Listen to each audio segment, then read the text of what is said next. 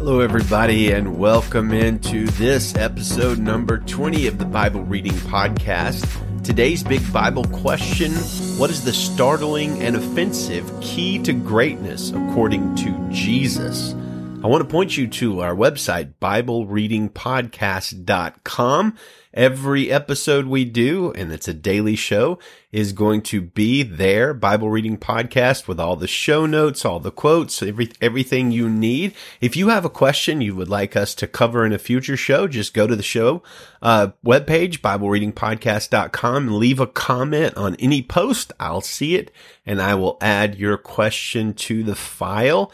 I would also ask you, almost beg you on my knees, to share the podcast with people, to leave a review. All of these kind of things help us to get the word out. And our goal, the goal of this show, is not to make money, not to become rich and famous or whatever, but it's to encourage daily time in the Word for the people of God.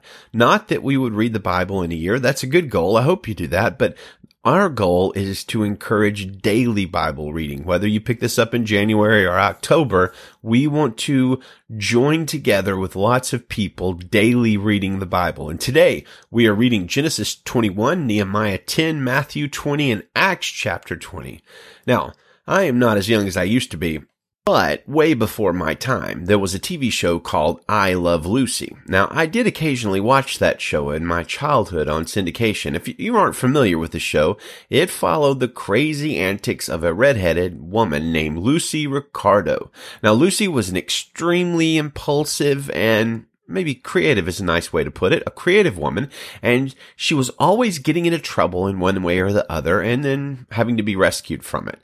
Lucy's husband, Ricky, was the far more sensible one in the marriage. He would often ask her for an explanation of her disasters, saying things like, "Lucy, explain," or "Lucy, splain." Now, interestingly enough, there's a meme out there.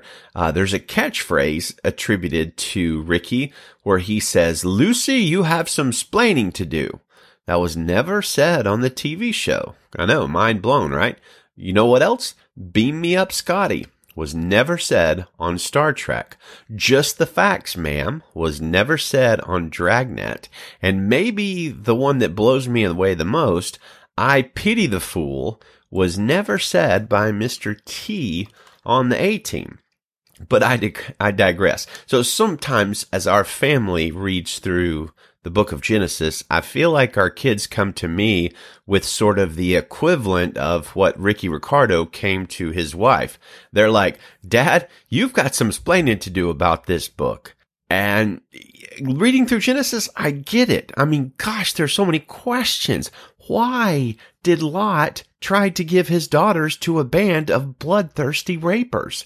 Why did Abram try to pass off his wife as his sister, so much so that another man married her? Why did Lot's daughters...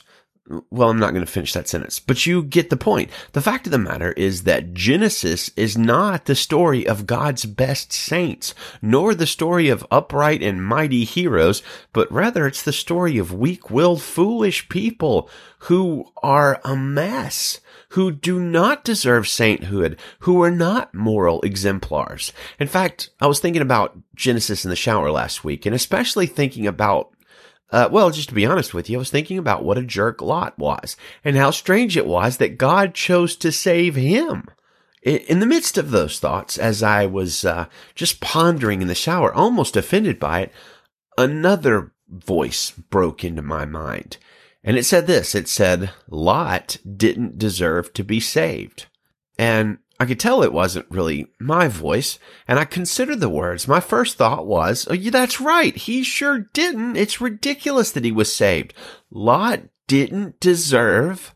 And about that time, my thought stopped, and I said, oh, yeah, I get it. That's really the whole point of Lot and the other sinners in the Bible. They don't deserve to be saved. They didn't deserve it. They were a mess, and yet God showed mercy and grace on them. And hopefully you're getting the point by now without me even having to say it, but to put a finer point on it, you and I, we don't deserve to be saved. That's what grace is. Grace is unearned, unmerited, undeserved, unwarranted favor. We are Lot. Reminds me of Romans chapter 5, verse 6. While we were still helpless at the right time, Christ died for the ungodly. For rarely will someone die for a just person, says Paul, though for, a really good person, perhaps someone might even dare to die. But God proves his own love for us in that while we were still sinners, Christ died for us. So man, that's good stuff. I don't necessarily like the fact that I'm more akin to a sinner like Lot than I am to some idealized version of a saint. But that's the facts of the matter. And I'm grateful for the grace of God. Today's focus passage is found in the teachings of Jesus from Matthew chapter 20. It's one of the shorter and honestly more offensive teachings of Jesus. It's also one of his most profound teachings, and it is a truth we must grasp. And it occurs there sort of towards the end of Matthew. So let's get started. This is Matthew chapter 20, verse 1 in the Christian Standard Bible. For the kingdom of heaven is like a landowner who went out early in the morning to hire workers for his vineyard. After agreeing with the workers on 1 denarius, he sent them into his vineyard for the day. When he went out about 9 in the morning, he saw others standing in the marketplace doing nothing. He said to them, "You also go into my vineyard, and I'll give you whatever is right." So off they went. About noon and about 3, he went out again and did the same thing. Then about 5, he went out and even still found others standing around and said to them, "Why have you been standing around here all day doing nothing?" "Well, because no one hired us," they said to him. "You also go into my vineyard," he told them. When evening came, the owner of the vineyard told his foreman, "Call the workers and give them their pay, starting with the last and ending with the first." When those who were hired at about 5 came, they each received 1 denarius. So when the first ones came, they assumed they would get more. But they also received a denarius each. When they received it, they began to complain to the landowner.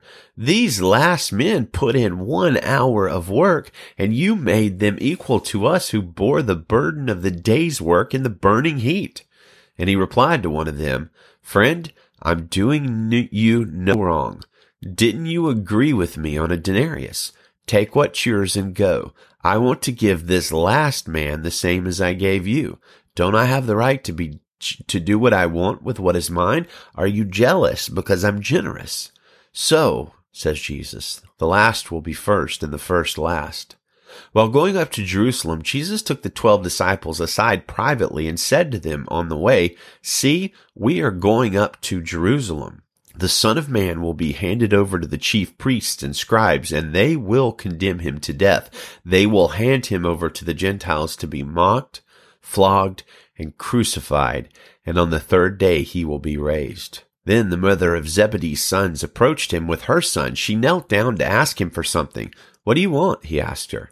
"Promise," she said to him, "that these 2 sons of mine may sit, one on your right and the other on your left in your kingdom."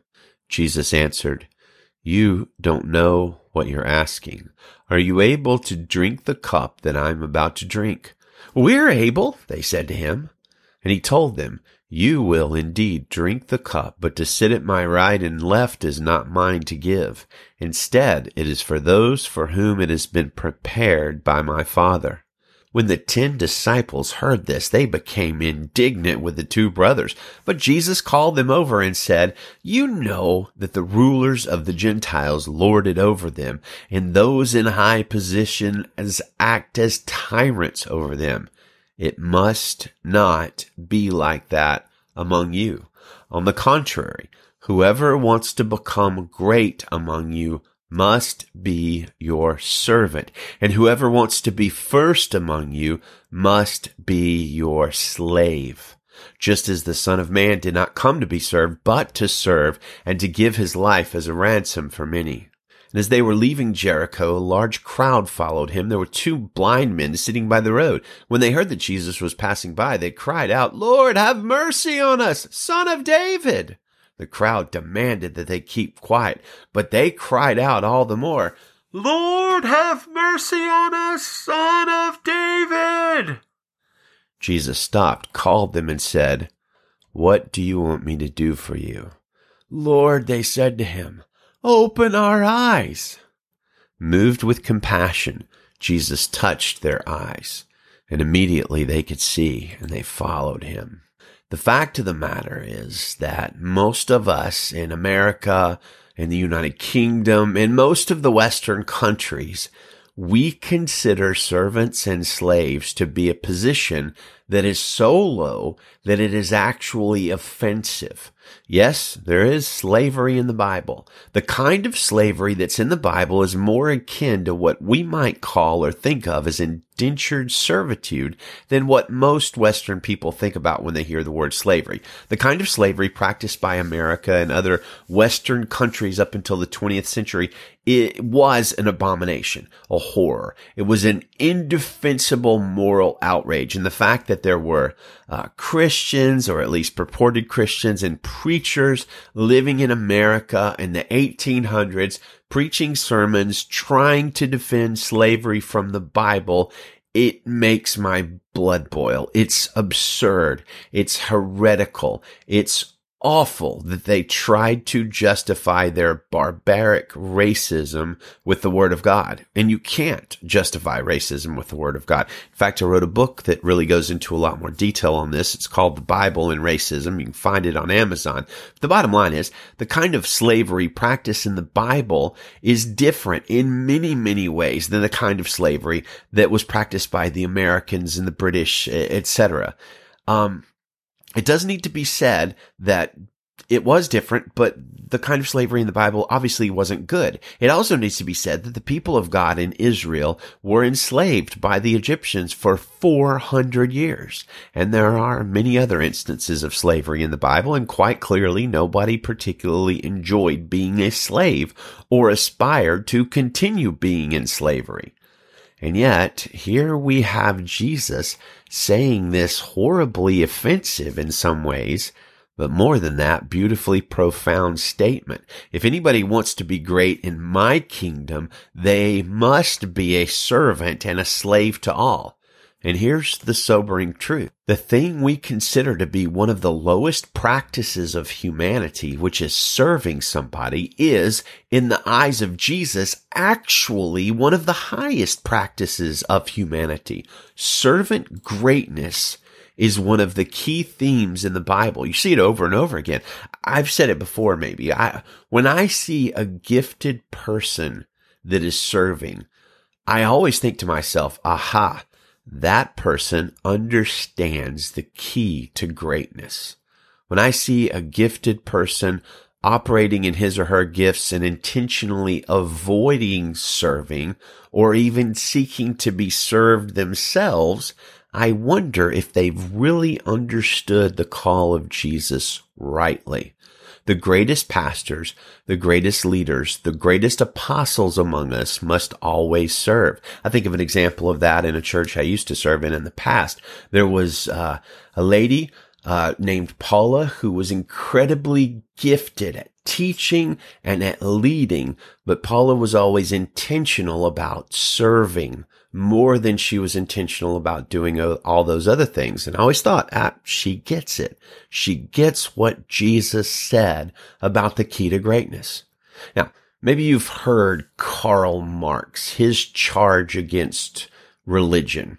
Of course, he said that religion is the opiate of the masses. Well, first, I don't grant that Christianity is a religion. Religion's all about working to please God and earn salvation. Christianity is, on the other hand, is about the work that has been done on our behalf by God in order to please God. But, just to be nice, I'll humor Marx just this once, and I'll ask back the question.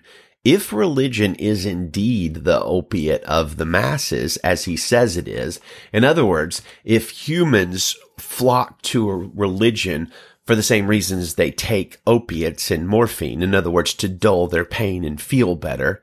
My question to you, Mr. Marks, I know he's dead. Why follow the Jesus way? Why go lower? Why sacrifice? Why submit? Why be humble? Why seek to serve others more than yourself? Why give radically? Understand, Jesus says the way to greatness is to serve. That's not an opiate. That's not feel-good medicine. That's like smelling salts. Religion puts you to sleep like opium, but the teachings of Jesus stir you to life with their power and sometimes with their offensiveness. I can see how somebody might say what Mark said about, the sunshine pumping kind of prosperity preachers that you see on TV from time to time. They promise you wealth. They promise you health. They promise you the blessings of God and that all God wants for you is your best life now. They ask you for you to send them your money. But that kind of thing, that's not biblical Christianity. That's something else entirely. It's a twisted shell of Christianity. The Jesus way is the way of serving. Tribulation is promised in this life, but the rewards of following Jesus and living life as a servant are eternal greatness, life everlasting, and blessing literally beyond our ability to comprehend. So I don't think the Jesus way, I don't think the New Testament way is any sort of opium. It's more like a cup of cold water to the face, but the hope that is in it is astounding. Now, consider this encouraging word from Charles Spurgeon on serving. I have spoken of meekness towards God, but those who are truly meek are also gentle towards their fellow men. I wish that all Christians had this character and that they might not be rough, overbearing, proud, and hectoring or attacking, as some are. There are some who seem to think that nobody would esteem them if they did not kick everybody as they went along. They seem to fancy that all other people as well as themselves are made of iron, and that their power will not be known unless they dash themselves against all who come near them. But it should not be so among the children of God. Oh, that we might learn that holy courtesy, which is one of the true marks of a Christian. Oh, that we might have a tender regard for other people's feelings, because we have a fellow feeling with them, and that we might pass through the world not anxious to be noticed, but rather to be unnoticed, not desirous to be great in the world's eyes, but willing to be little, eager rather to wash the feet of the saints than to have them crown our heads, desirous not so much to be ministered to as to minister to others. For true greatness, says Spurgeon, lies in the sacrifice of self for the good of others. Remember how our Lord said to his disciples, "Whoever will be chief among you, let him be your servant." This is always the rule in the Church of Christ. God makes it to be so, though it seems not according to the usual bent of human nature. The Lord takes great delight in those who are of such a meek and quiet and humble and lowly disposition. Fantastic and amen. So I'll close with this. 4 keys to being a great servant. Number 1, be wary of judging other people. I get that from Romans 14:3. The man who eats everything must not look down on him who does not, and the man who does not eat everything must not condemn the man who does, for God has accepted him.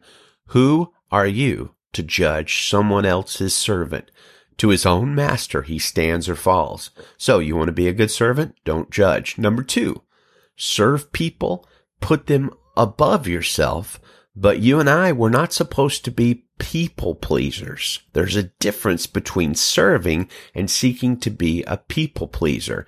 Paul puts it like this in Galatians 1:10. He says, "Am I now trying to win the approval of men or of God? Am I trying to please men? If I were still trying to please men, I would not be a servant of Christ." We can't serve Christ if our goal is to please people. 3rd key to being a servant. Don't argue, be gentle. 2 Timothy 2:23 says, "Don't have anything to do with foolish and stupid arguments, because you know they produce quarrels, and the Lord's servant must not quarrel. Instead, he must be kind to everyone, able to teach, not resentful. Those who oppose him, he must gently instruct in the hope that God will grant them repentance, leading them to a knowledge of the truth. Is somebody wrong and you need to correct them? You can't quarrel with them. You must be kind, not resentful, and you need to gently instruct them. That is the command of the Lord. Final key to being a servant. I mean, the Bible is filled with them, but I'm only going to do 4 here because we try to keep this kind of quick. Final key, watch out for titles. Matthew 23:8. And I'm in particular talking about ministry titles. Matthew 23:8, you are not to be called rabbi, says Jesus, for you have only one master and you are all brothers. And do not call anyone on earth father, for you have one Father and he is in heaven. Nor are you to be called teacher, for you have one teacher, the Christ. The greatest among you will be your servant. For whoever exalts himself will be humbled, and whoever humbles himself will be exalted. So you know what? Titles in the body of Christ, they're kind of off the table. Jesus is the king. The rest of us, we're just people, right? We're just servants. We're just slaves. And you know what? Servant is a pretty high title in the kingdom of God. Finally, we would do well to remember the example of Jesus that Paul talks about, Philippians 2, where he says, this is Philippians 2, verse 5, your attitude should be the same as that of Christ Jesus, who, being in very nature God, did not consider equality with God something to be grasped hold of, but made himself nothing, taking the very nature of a servant, being made in human likeness, and being found in appearance as a man, he humbled himself. If that's how our King Jesus behaved, how much more should we behave as mere servants? Genesis chapter 21, verse 1 in the Christian Standard Bible.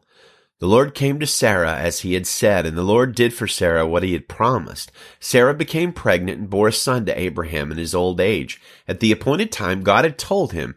Abraham named his son who was born to him, the one Sarah bore to him, Isaac. When his son Isaac was 8 days old, Abraham circumcised him as God had commanded him. Abraham was 100 years old when his son Isaac was born to him. Sarah said, God has made me laugh, and everyone who hears will laugh with me. She also said, who would have told Abraham that Sarah would nurse children, yet I have borne a son for him in his old age. The child grew and was weaned. And Abraham held a great feast on the day Isaac was weaned, but Sarah saw the son mocking, the one Hagar the Egyptian had borne to Abraham. So she said to Abraham, drive out this slave with her son, for the son of this slave will not be a co-heir with my son Isaac. This was very distressing to Abraham because of his son. But God said to Abraham, do not be distressed about the boy and about your slave. Whatever Sarah says to you, listen to her, because your offspring will be traced through Isaac, and I will also make a nation of the slave's son, because he is your offspring. Early in the morning, Abraham got up, took bread and a water skin, put them on Hagar's shoulders, and sent her and the boy away. She left and wandered in the wilderness of Beersheba. When the water in the skin was gone, she left the boy under one of the bushes and went and sat at a distance about a bow shot away, for she said, I cannot watch my boy die. While she sat at a distance, she wept loudly, and God heard the boy crying. And the angel of God called to Hagar from heaven and said to her, what's wrong, Hagar? Don't be afraid, for God has heard the boy crying from the place where he is. Get up, help the boy up and grasp his hand, for I will make him a great nation. Then God opened her eyes, and she saw well. So she went and filled the water skin and gave the boy a drink.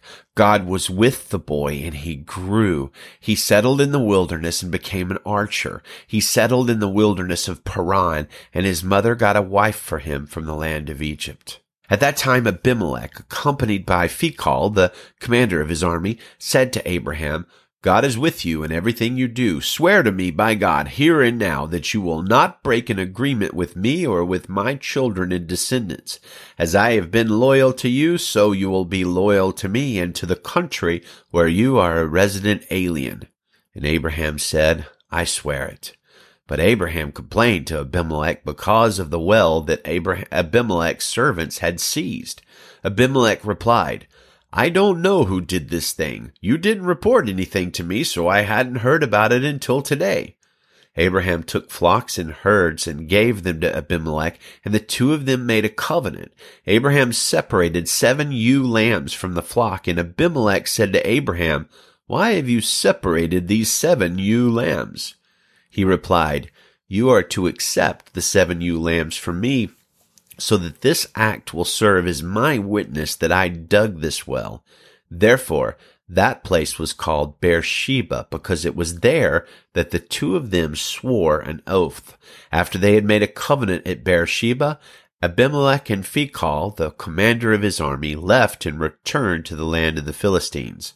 Abraham planted a tamarisk tree in Beersheba, and there he called on the name of the Lord, the everlasting God.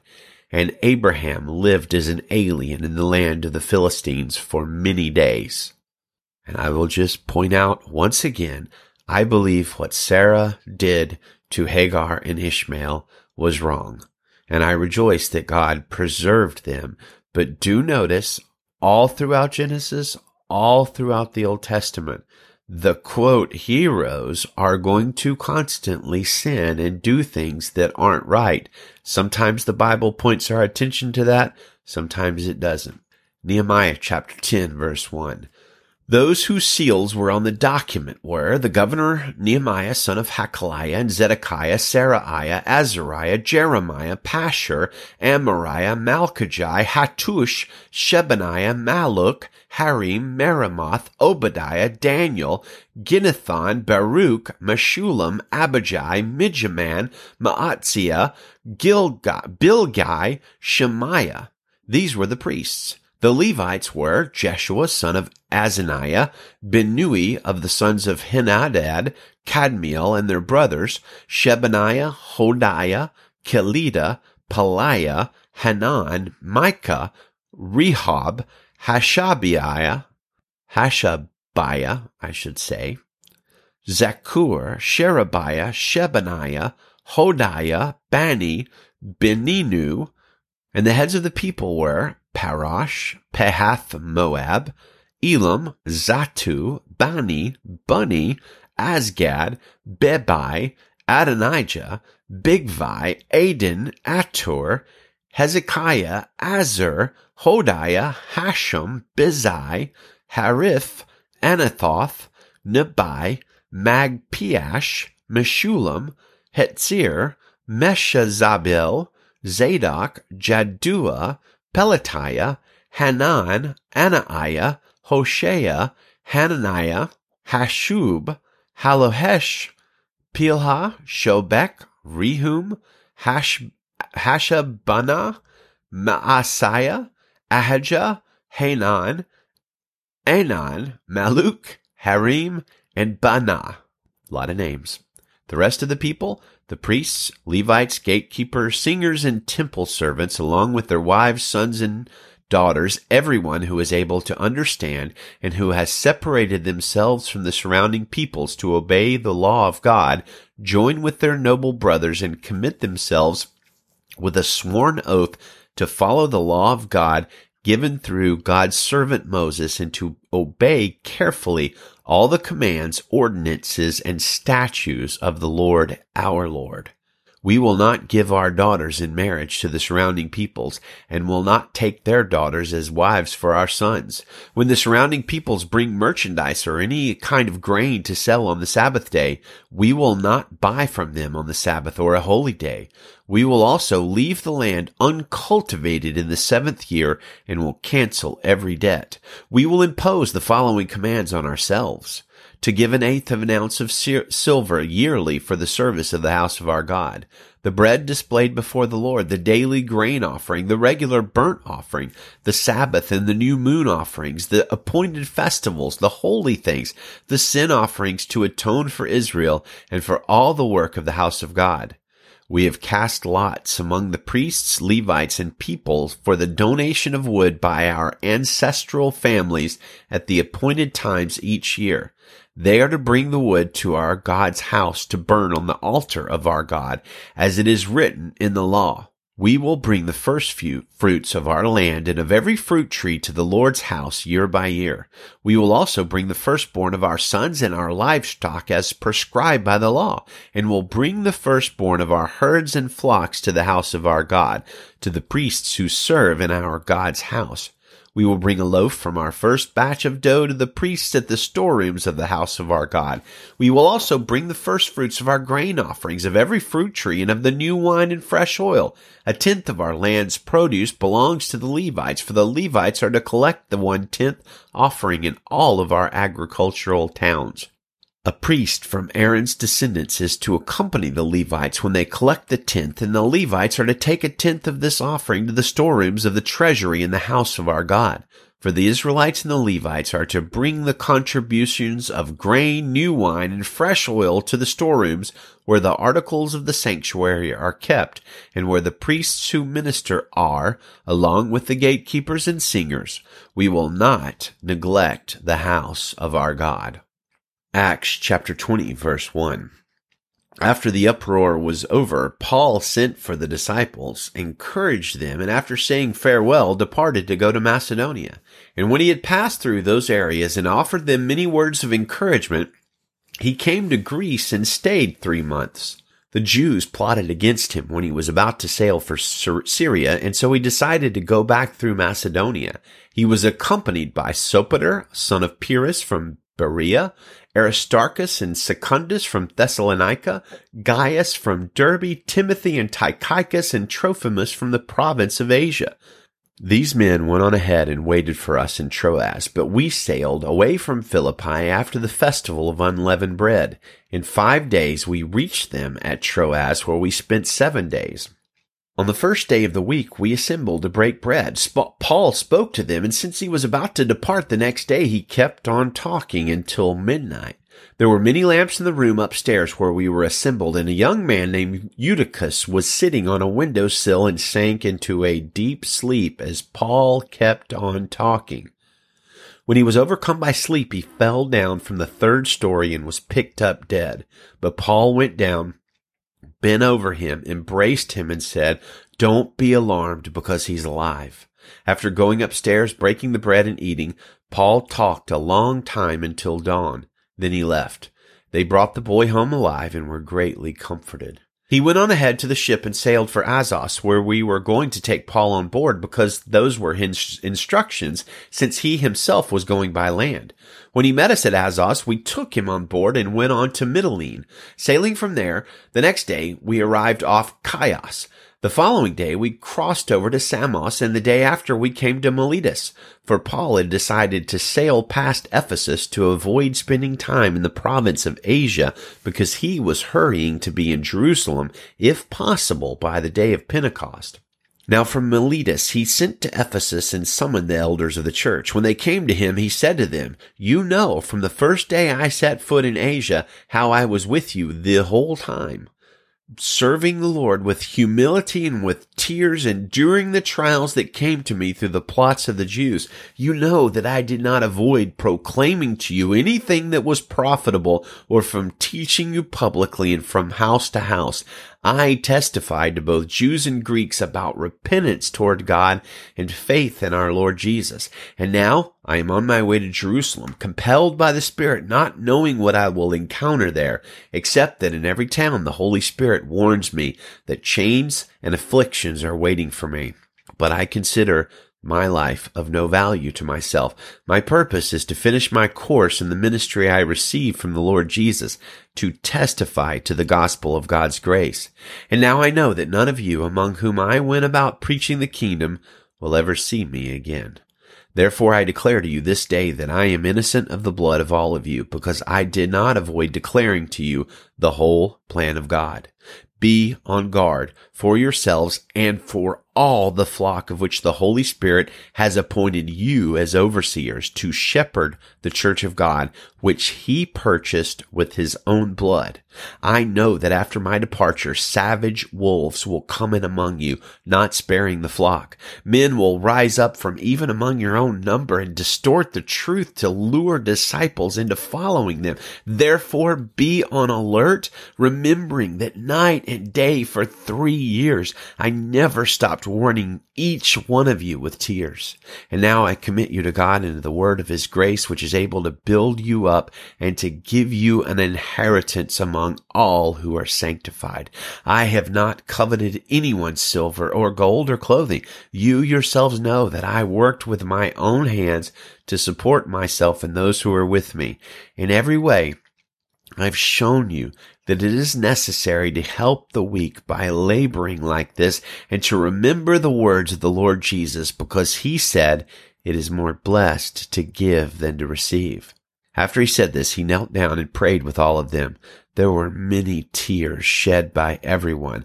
They embraced Paul and kissed him, grieving most of all over his statement that they would never see his face again, and they accompanied him to the ship.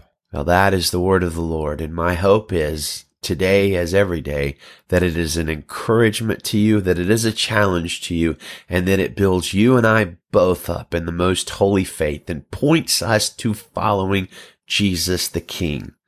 What a wonderful privilege it is to hear the word of God.